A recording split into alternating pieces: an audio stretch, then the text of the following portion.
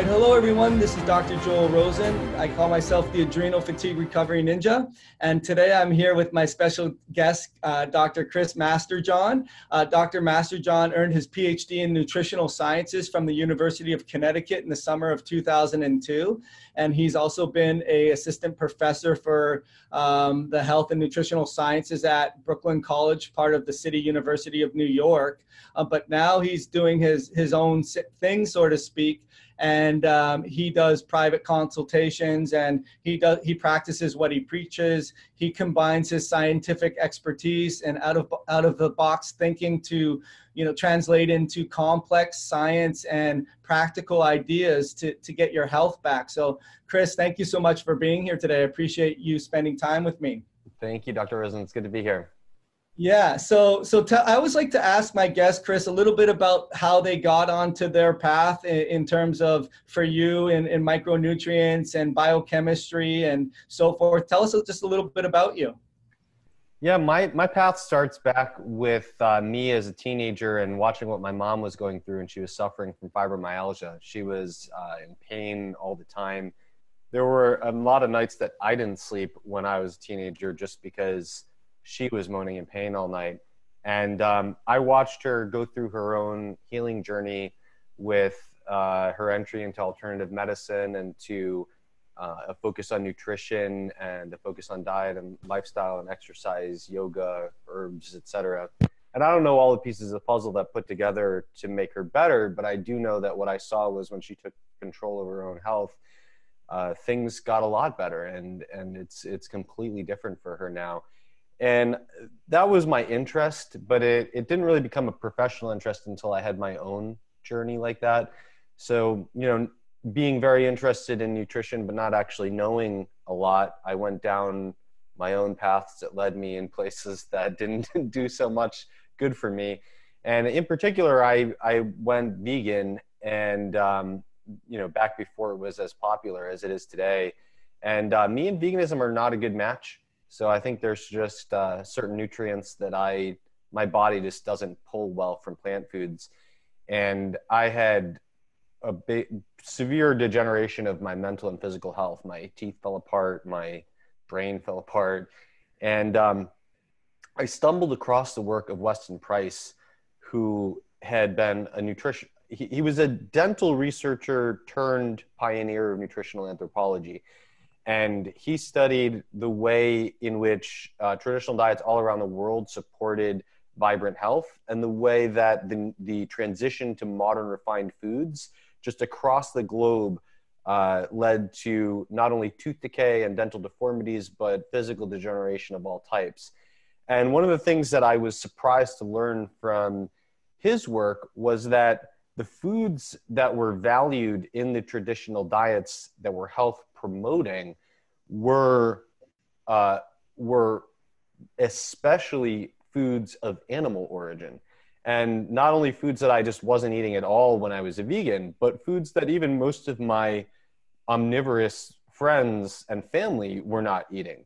Organ meats, shellfish, shellfish, they get their play in the American diet. Organ meats really don't anymore at all. Bones. And so it really was a whole new world for me. And I watched my mental and physical health completely transform when I made that transition. That made me want to pay what I had learned forward. I initially thought that I would go to medical school, but I had a history degree. I was finishing up my bachelor's in history when this happened. So I had no science background. And when I graduated, in order to get into medical school, I needed to take a lot of undergraduate science classes as prereqs. And as I was taking those classes, I really kind of fell in love with the microscopic world of biochemistry and molecular biology. And through my own recognition of what I really loved, but also through the advice of my professors and colleagues, I decided to go into research and get my PhD in nutritional sciences.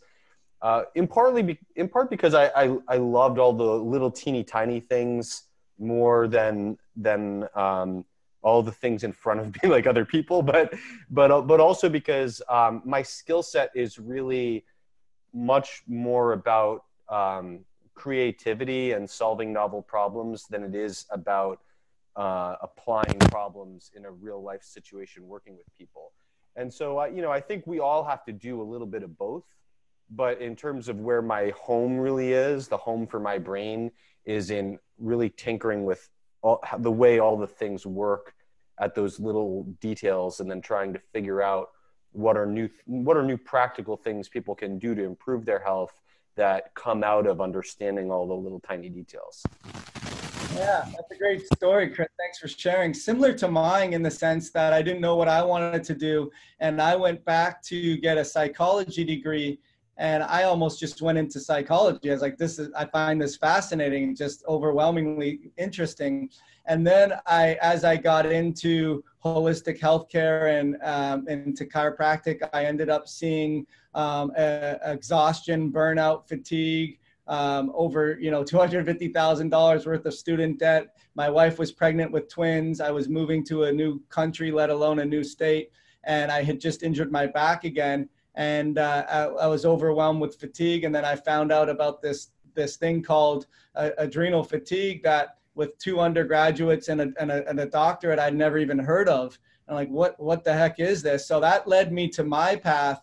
But what I've really valued is the psychology component of it, because I didn't realize how much I would be using that in my day-to-day interaction. So similar stories in that regards. And then you find a path where it allows you to be in your comfort zone, which it sounds like you're there. So now what do you do with you mentioned about micronutrients, and you mentioned that for your particular body, you don't pull nutrients effectively in a vegan-based diet. How is that translated to how you work up with your clientele and what you do?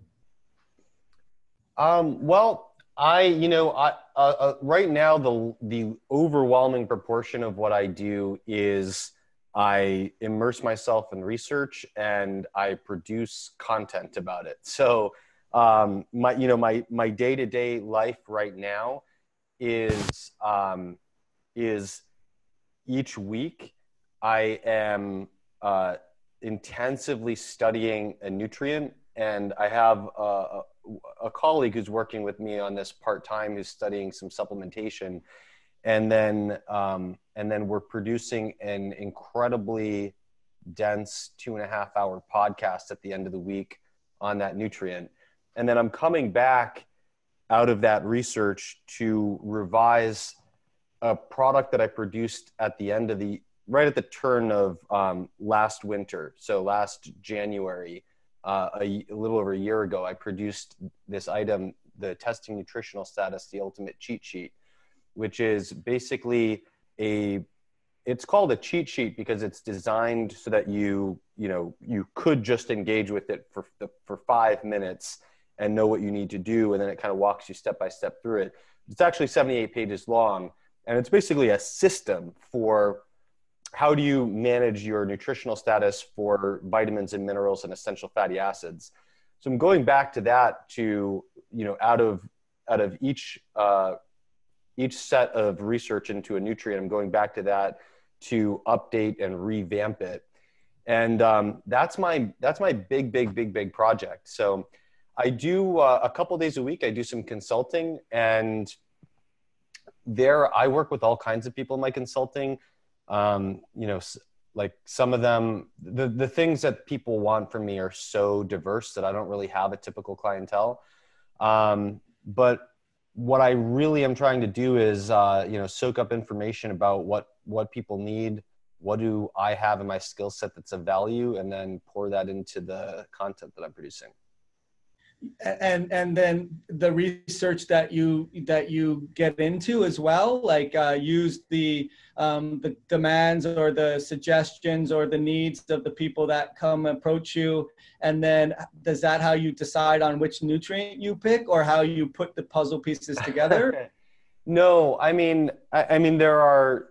It might feed into specific questions that I prioritize about those nutrients, but we're doing right now to be organized and systematic about it is just going down the list one by one. So we just did a podcast on riboflavin, which is vitamin B2, And now we're working intensively on niacin, which is vitamin B3. Right. We would do vitamin B4 next week, but unfortunately there is none. So we have to skip the vitamin B5. I was like, I don't remember before. So as far as, so this is the question I have for you, because I find this in my challenges of making cheat sheets, so to speak, is there's so many domino effects, right? In terms of if this, then that. It's almost like those old storybooks where you can choose your own ending, right? Like you know, do I go to the graveyard or should I go to the attic? You know, if you go to the attic, it's, you know, but how have you found it to be able to provide value as a cheat sheet for your end user, but be cognizant of it's not a reductionistic model? I know that's a tough question to answer. Well, I found myself with the same struggle as I was producing it, because I had someone who was asking me to produce it, and the way that they asked was they wanted a one-page PDF, and my cheat sheet is 78 pages, and it actually is a choose your own adventure story. Because one of the things that I realized is that as I'm going through this, I know what in the mind of the people who asked me to produce this, what they wanted was, for each nutrient, what is the test that I should get? What is the range of that test? What do I conclude about it? And you could put that on a one-page PDF. The problem is that you can't assess nutritional status adequately that way, because you need to understand the diet and lifestyle, and you need to understand the signs and symptoms, and those all need to be equally important inputs into your considerations about what the right nutrient is. And if you're using a blood test and a cookie cutter approach without really understanding the other legs of evidence, then you're actually going to make a lot of mistakes, because, you know, so many of these normal ranges in the lab tests are, you know, if they're called a normal range, you're already in trouble, because that means what they did was they took an apparently healthy population and they assessed the mean and the standard deviation, and they said, okay, the mean plus or minus 2 standard deviations is 97.5% of the people, and so those must be the healthy ones. Everything outside that is abnormal. And it's like that's good to have versus nothing, because then you can get someone who's wildly out of normal, and that gives you a big clue into what might be wrong in that person. But that's not optimized for assessing the status of the person. You know, what's optimized in many cases for nutrients, we do have very good tests that were tested out in the field, either out in the field where in populations where micronutrient deficiencies were very common, or in an experimental context, like lock a bunch of college students in a dorm and feed them a zinc deficient diet and watch their plasma zinc fall, and then look at the point that the plasma zinc fell to when they first started developing symptoms, then feed them some zinc and see what the plasma zinc is when the symptoms first go away, and things like that. So we do have some things like that, but even there, you're still dealing with averages, right? So the average person has a plasma zinc of 70 when they first get patches of dry skin. But if the average person does, there's some variation around that, right? So you can have someone in the normal. So even if you get the best numbers to make the normal range, there's still people in the normal range, maybe significantly in the normal range, who are deficient. And then there's people who are below the normal range who, yeah, probably if they're below the normal range or the optimal range, probably they need a little bit more, but that might not be at all their most important problem. And so what you really want to be able to say is, well, do your signs and symptoms match up with not having enough zinc? When we look at your diet, are you eating sources of zinc? Are you not eating sources of zinc? And all those things feed into what the most reasonable conclusion is. And so the way that I designed it was basically to say, okay, how do I love, and I think you could do this approach for anything, right? Like any kind of system you want to make for managing anything. You kind of extract out, how do I take out highly actionable steps to make decisions about what are the highest probability places that it's going to pay off to start looking at something. And how do I collect as much information that can go into that as possible with the least amount of effort? Then when you get those things, where do I go to as the highest probability area? Go there. What do I do as the highest probability thing to work? How do I monitor that it worked? And you just go through that process, right? So in this particular case, I designed it so that someone would be able to only go through the first 5 pages, and then that might tell them to read one of the other pages, but they don't have to go through the whole thing. So I think if you're taking that to like any system, that's what you do. You filter out based on probability. You have ways to monitor success. And if you find that whatever you thought was a problem isn't working, you go back to the drawing board and you repeat for the next probable thing.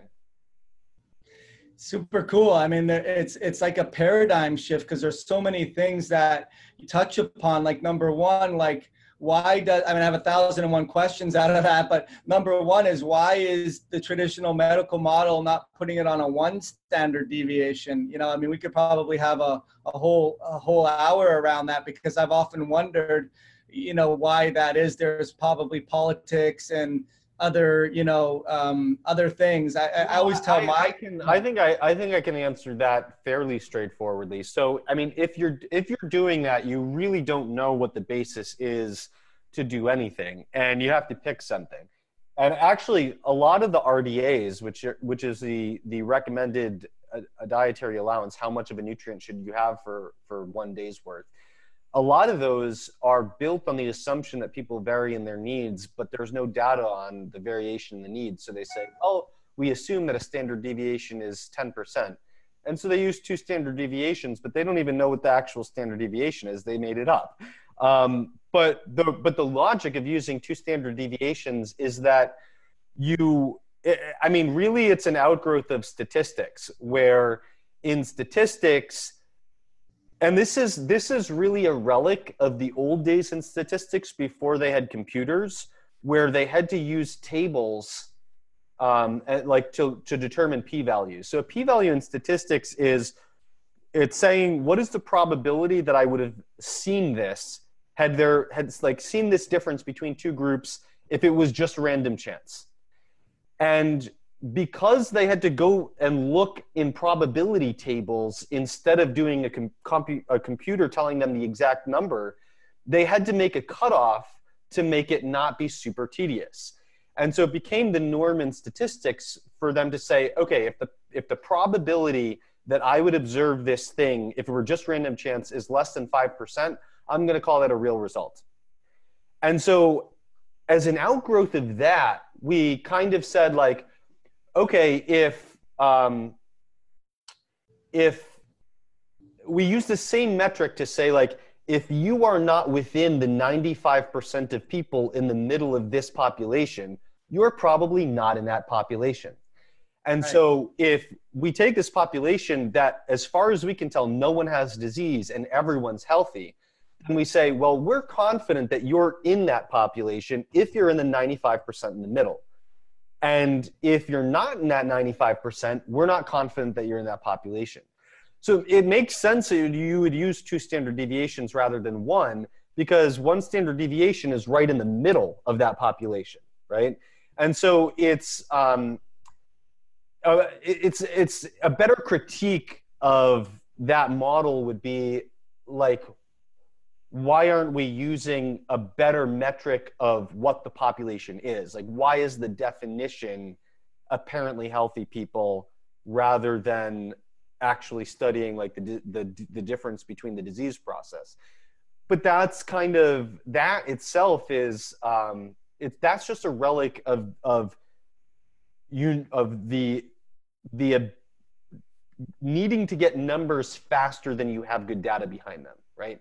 So like doctors had to do something, and because you can identify the wild outliers even if you don't know where the margins are, and so you start by being able to do that. I think the real problem is not so much starting that way; it's viewing that as a destination, right? We want to be on a progress of better understanding the disease processes and being able to eventually define better populations.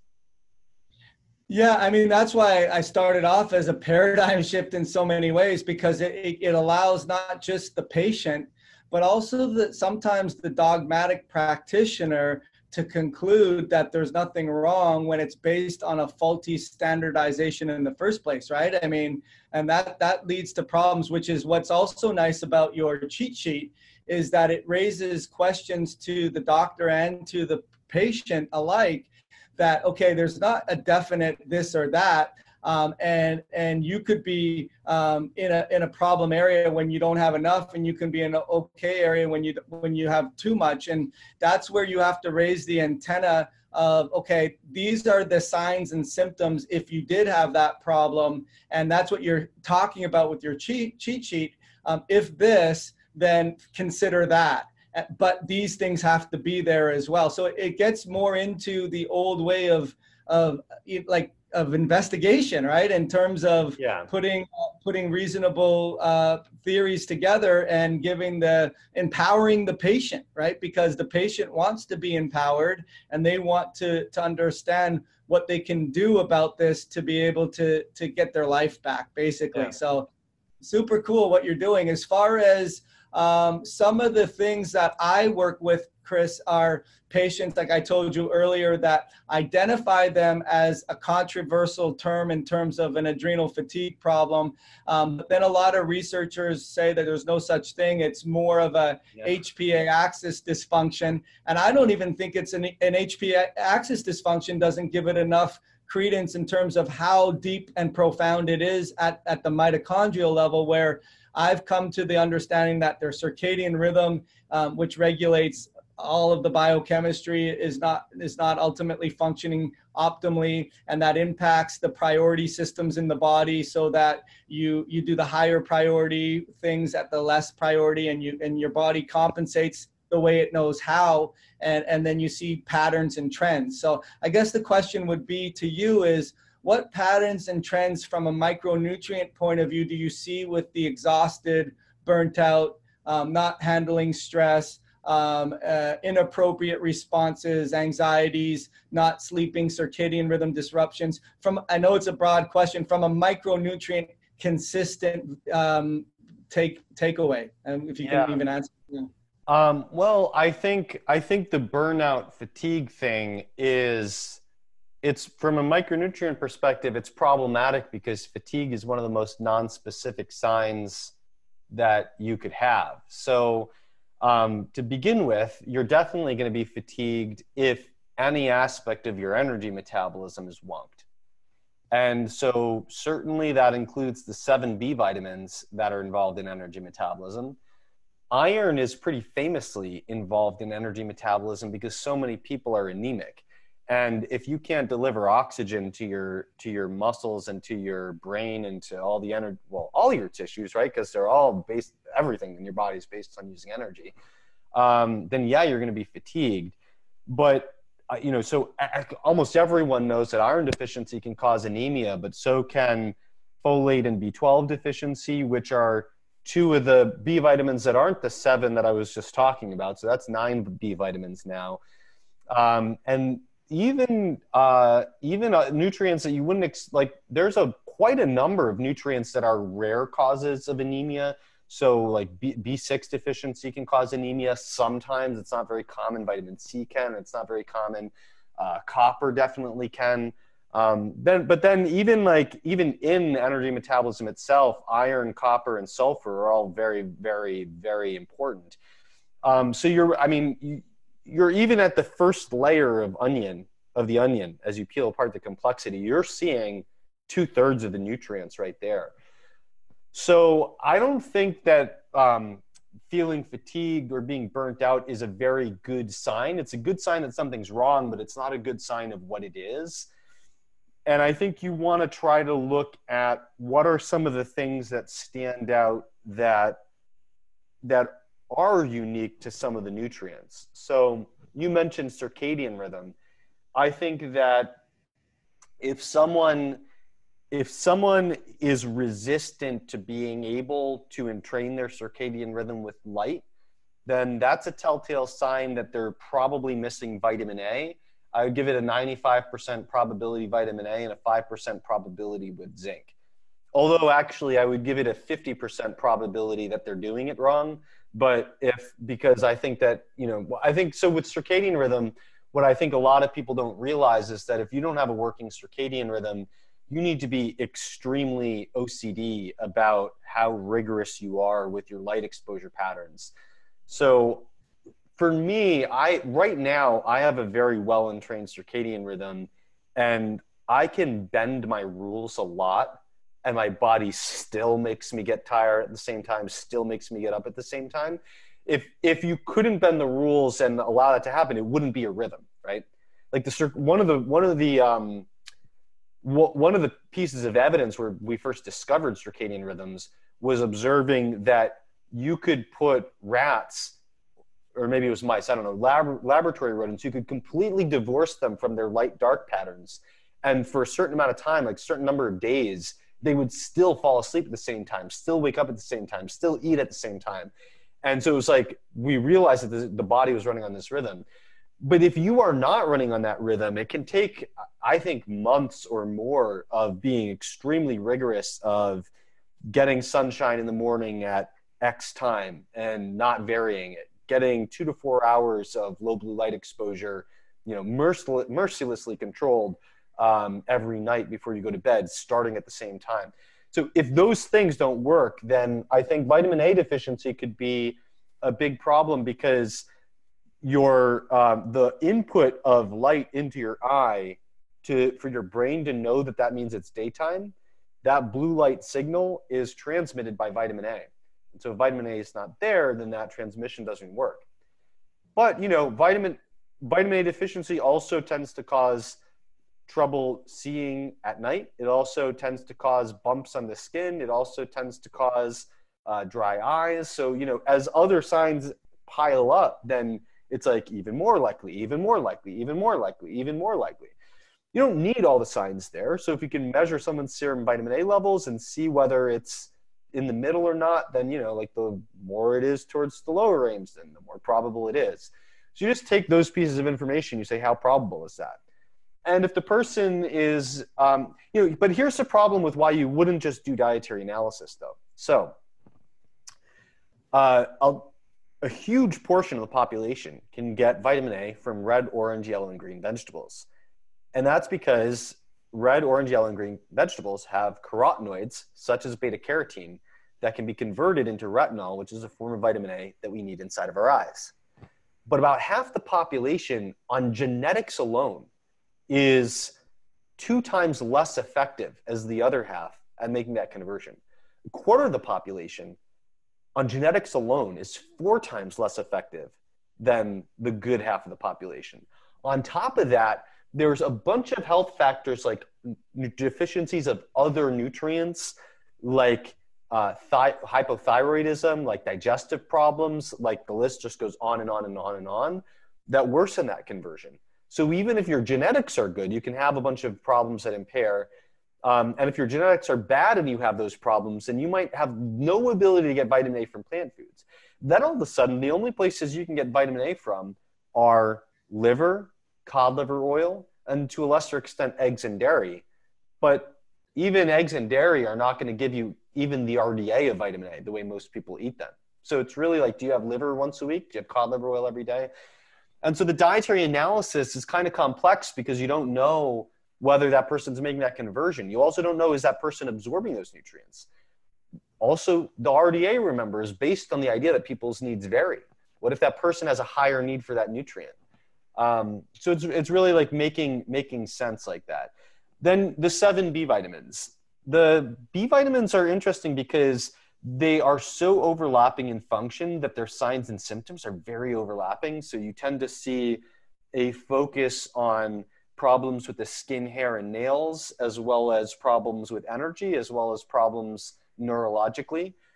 But they all have little tiny differences that can be telltale signs. And you're not going to see this if the person is mildly deficient.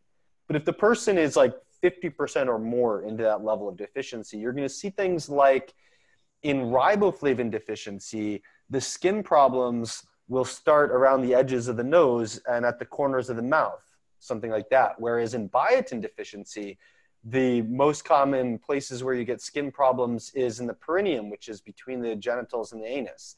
Whereas with niacin deficiency, the most likely form of skin problems that you have only manifest when you're exposed to the sun, because the problems are actually based on DNA damage that the sun does that you can't repair. So there's all these little telltale signs where if you really know what you're doing, you can start to go down the list of which thing is most probable that can point you in the right direction.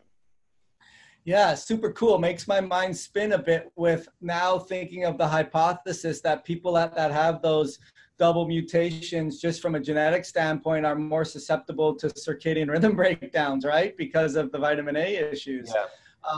But well, there's on top of that, there are also genetic polymorphisms in the protein in the eye that uses the vitamin A to transmit the blue light signal. So it's not just about your status, but some people are much more sensitive to the effect of light than others because of those polymorphisms. Yeah, and speaking of those, because those are always coming down the pike, right? I mean, you get these RSID numbers that we didn't know about a year ago, and now all of a sudden we find out that this gene regulates the making of that enzyme, and it's not just that enzyme anymore. I mean, case in point with, with the NRF2 and some of those things. As far as for iron, this is the question I really wanted to ask you, because maybe this rings true personally, but as well in terms of, is the traditional model or the allopathic model or even the RDA or even just the 2 standard deviation of understanding iron ideal or iron lab ranges and ferritin ranges, where are we because you mentioned about iron deficiency anemias, but we also have iron overload with enriched nutrients as well. So what's the mess there, I guess, if there's a question out of that, Chris, in terms of how do we optimize iron with not being too low and too high, and where should we be on those in terms of stored and usage? Yeah. So I think, the most people, and this is not a license that I care about iron, but most people have a like the way our system is supposed to work. It doesn't matter that much what your dietary iron is, because you have a hormonal system in place to stop absorbing iron when you have too much and to shift iron towards ferritin. Ferritin, we might use ferritin being too elevated as a metric of iron overload, but the ferritin molecule itself is a way of protecting the iron from doing damage, because it's basically a storage. It's like a quarantine for iron, for the excess iron. And the thing is, though, that there are genetic polymorphisms that are not the majority of the population by any stretch, but common enough that, maybe a few percent of people, and maybe up to 8 or 10% of people to at least a moderate degree have some impairment in that regulatory system, where even if they're consuming normal amounts of iron, their tendency will be to iron overload. And for a man, that tendency would be 30 years shifted forward compared to a woman, because a woman who has those genetics might be protected by menstruation for most of her life until she either hits menopause or in earlier cases, amenorrhea for other reasons, or just has a change in her menstrual flow. Like, all of those things can precipitate that genetics becoming relevant. I think that it's kind of hard to define where the conventional or allopathic model is, because I've noticed that even some of the most common laboratories have been narrowing their ranges for ferritin in the last decade or so. But the standard way of dealing with this is to define hemochromatosis as a condition of extreme iron overload, where you basically have mineral ores deposited in your organs. Like you literally have like metal being deposited in your organs.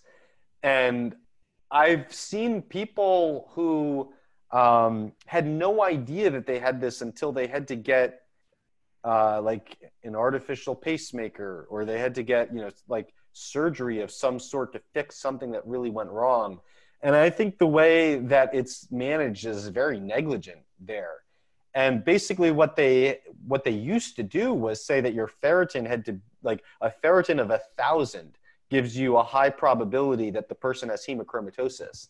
Well, fine, but you can catch that person 30 or 40 years earlier by looking for the signs of iron overload. And so the way that I think about this is to think about the actual physiological breakdown that happens. And that physiological breakdown is as follows. You have transferrin, which is your short-term iron storage, and you have ferritin, which is your long-term iron storage. Transferrin in your blood usually has 30 to 40% of its iron binding sites bound to iron. And that's used not only as a short-term storage to pass it on to different places, it's also used as a sensor of the degree to which your iron is low or high. And so what happens is that when iron goes over 40% or so in transferrin, then the system of feedback really starts kicking into gear, and you get a hormonal response that decreases intestinal iron absorption and starts shuttling that extra iron into ferritin. Most of the cases of the breakdown of that system are a breakdown in the ability to communicate that transferrin saturation is high. So what happens is the transferrin saturation goes above 40%. Maybe it goes to 50%, 55%, and you don't get a ferritin response. You don't get intestinal iron absorption dropping. You just keep taking in more iron. And so if you were to look at that person 30 or 40 years before they'd be diagnosed with hemochromatosis, what you would see is that their transferrin saturation is way higher than what you'd expect, and that their ferritin is nowhere near as high as you'd expect. And this is kind of a mind blow for a lot of people, because high ferritin is usually like the sine qua non of diagnosing this problem. But low ferritin is the beginning of the problem. Not that it's low, but that it's not rising when it should be, right? So the very earliest thing that you see is, if I see someone with a transferrin saturation of 45%, I'm not going to conclude anything from that, but I'm going to say, oh, this is interesting. You really want to keep an eye on this, because this looks like a very, very, very first early case of iron overload. Now, if you measure that again a month later and it's 30%, then you might say like, oh, it was a fluke. Like that's in that person, it just goes up and down like that. But if you measure it again and then it's 47%, then it's 49%, you really are on the path to seeing a case of iron overload. And now ferritin is like that ferritin, like in that person, that ferritin could be 40. There's so many things that impact that. It's not necessarily high. Eventually it's going to get high. But the reason is that ferritin doesn't just respond to iron. It also responds to inflammation, and it responds to oxidative stress. The reason that it responds to inflammation is that inflammation is a sign that you have an infection. And there are a lot of infectious microbes that will feed off the iron. So you protect the iron and ferritin so they don't have access to it. The reason that's regulated by oxidative stress, which is wear and tear and damage to your tissues from free radicals and other oxidants, is that iron makes all those oxidants tremendously worse. You got hydrogen peroxide around there, iron will interact with it and just blow the damage out of proportion. And so ferritin locks up iron so that it can't do that. So in a mid-stage hemochromatosis person, the ferritin eventually is high, not because the iron was high, but because the iron being high started causing oxidative stress and oxidative damage that led to ferritin going up. Like high ferritin hemochromatosis is the fireman who's late to the fire. The house was already burning down, and then the fireman showed up. So So I don't think cutoffs of ferritin are actually really the major thing when you're looking at that. And in fact, I personally, and this is part hunch, like there's some data for it, but not, not a lot.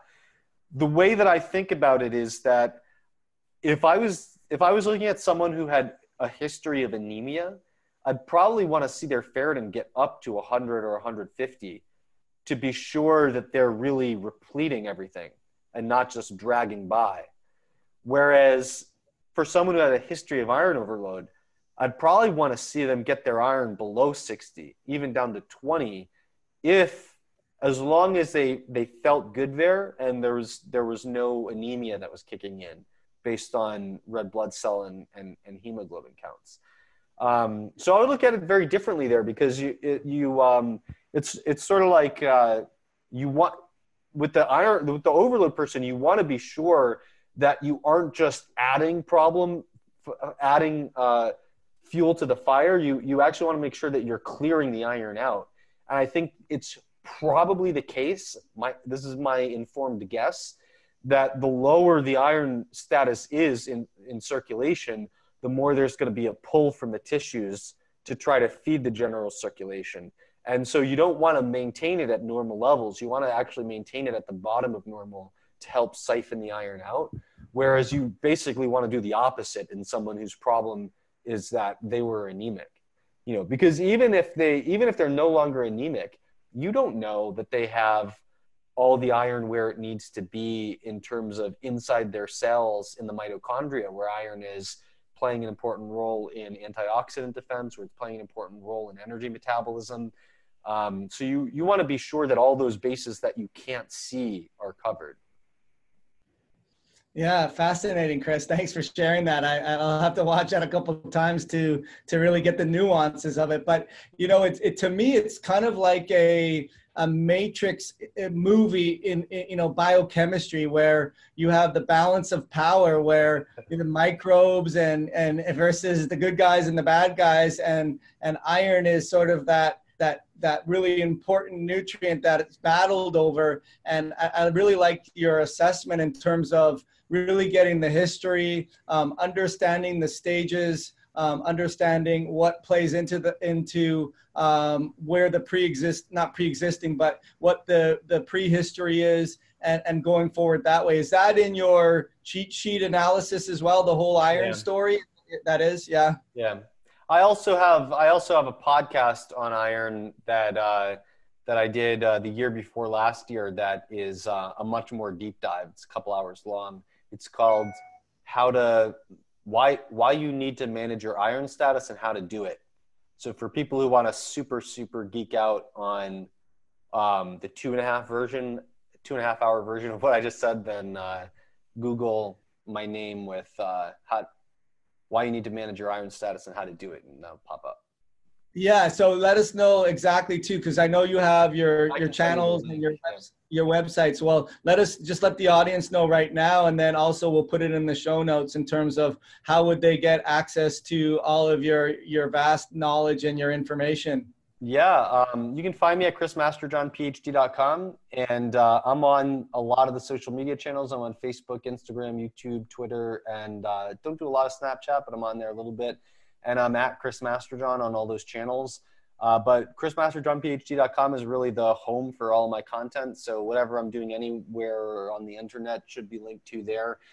We mentioned the cheat sheet. So chrismasterjohnphd.com/cheat sheet is where people can get that.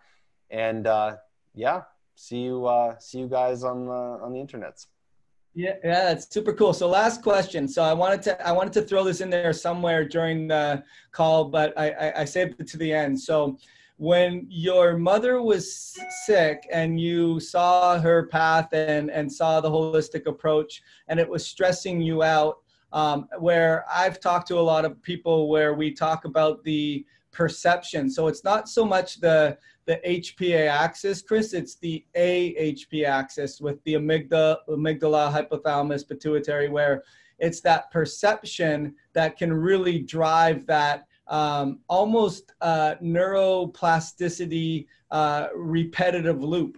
So I guess the question is, in your own health, when that was being experienced, and then you went down the path of veganism and then realizing it wasn't for you, and then come out with the master cheat sheet with how to play your own sort of story, how much does the perception change your scientific approach in terms of accounting for that? And I guess this is a tough question in terms of you've made an amazing research in terms of the nutrients, and having a 2-hour podcast on one nutrient, and then giving people the background cheat sheet information to understand if you feel that way, then this is a way that you could possibly go down and look into this and that.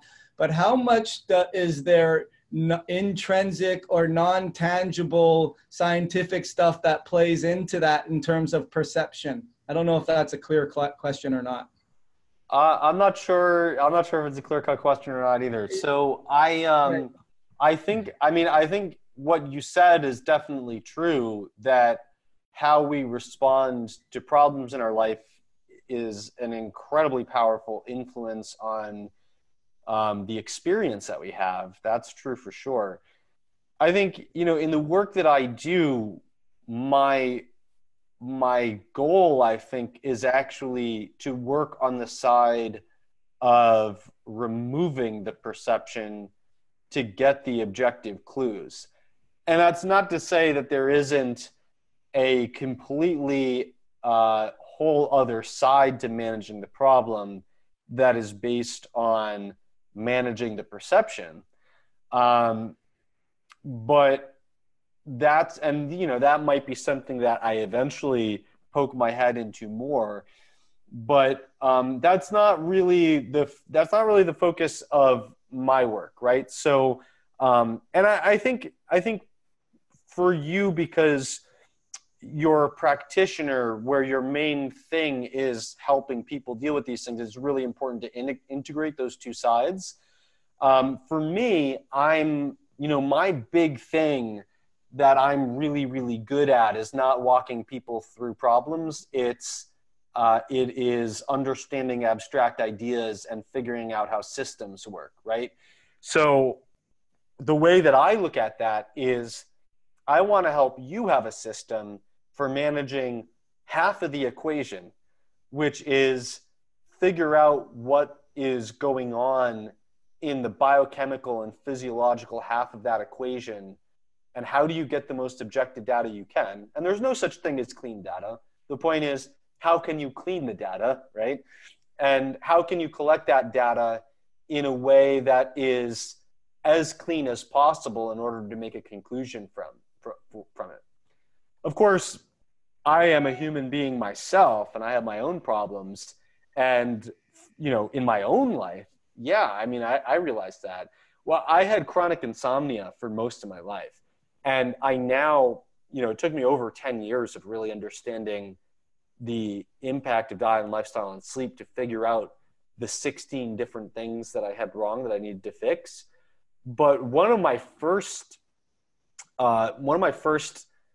light bulb moments was when I realized that, I was reading this book, this spiritual book, and this person was saying that, it was just talking about how you should thank God for all your problems.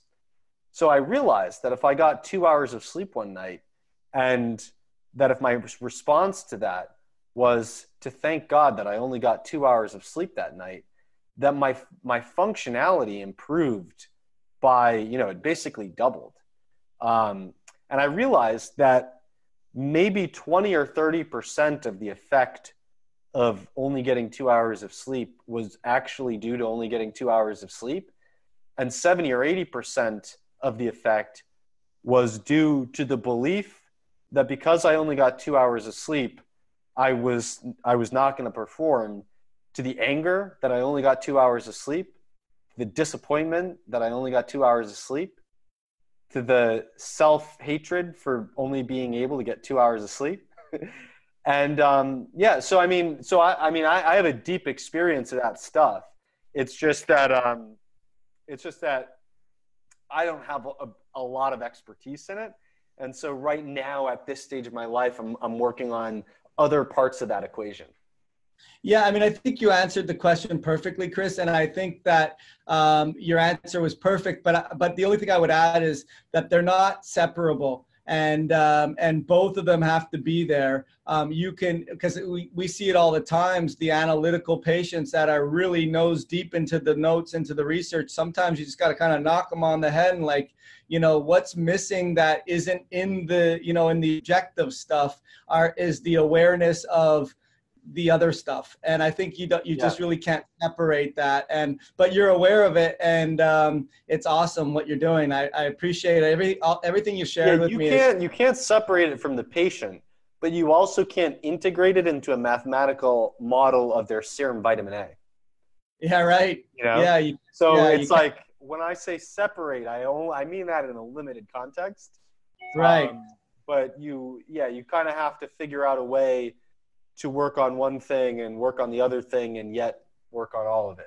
Yeah, exactly. No, it's a great conversation, and I think it's a good podcast for not just patients but for doctors too. So, Chris, I want to thank you. So once again, we got the ability to reach you at Chris Masterjohn PhD. Is that the area that they get? PhD.com. That's right. .com. Right. Okay. Awesome. And then as far as the cheat sheet, the revisited one, when's the release for that? When is that already out, or is it? Well, I mean, the way that I have it set up is that the type of revisions that I'm making to it are minor revisions, which means that the people who bought it get free updates. So rather than coming out with like a brand new product at a certain point, I mean, it's a digital product, right? So it's right. It's not cost prohibitive to be able to give the next release to everyone who bought it. So I'm probably going to make like 20 updates to it this year, where sometime this week I'll put out the update based on the last week of research, and then I'll update the next nutrient in a week from now and things like that. That's awesome. And it sounds like you love what you do, right? I mean, it's a passion, right? Well, good. I appreciate the time that you gave me today, and I wish you the best in your research and your study, and good things to come for your future, Chris. Thanks so much. Thanks, Joel, for having me on. It was great. All right. Thank you. Thanks for tuning into today's show. If you like what you've heard and you're interested to see if you're a good fit to work with our Adrenal Awakening program, here's what to do next. Head to adrenalfatiguesociety.com/apply and book an appointment to speak to our team. Here's how it works. We'll get on the phone for about 45 minutes and get you crystal clear on 3 things. Number 1, where exactly do you want to be with your health, and where are you now? Number 2, what are the genetic components that haven't been discovered that are impacting your health? And number 3, what are the environmental triggers that may be overlapping with these genetic components, keeping you from getting optimal health? Remember, getting your energy back just won't happen by itself. You need expert guidance to make that happen. We've helped clients all over the world transform their lives, quadruple their energy, and fix their metabolism, and make the world a better place. To see if you can do the same thing, head to adrenalfatiguesociety.com/apply. I'm Dr. Richard Joel Rosen, and we'll talk to you soon.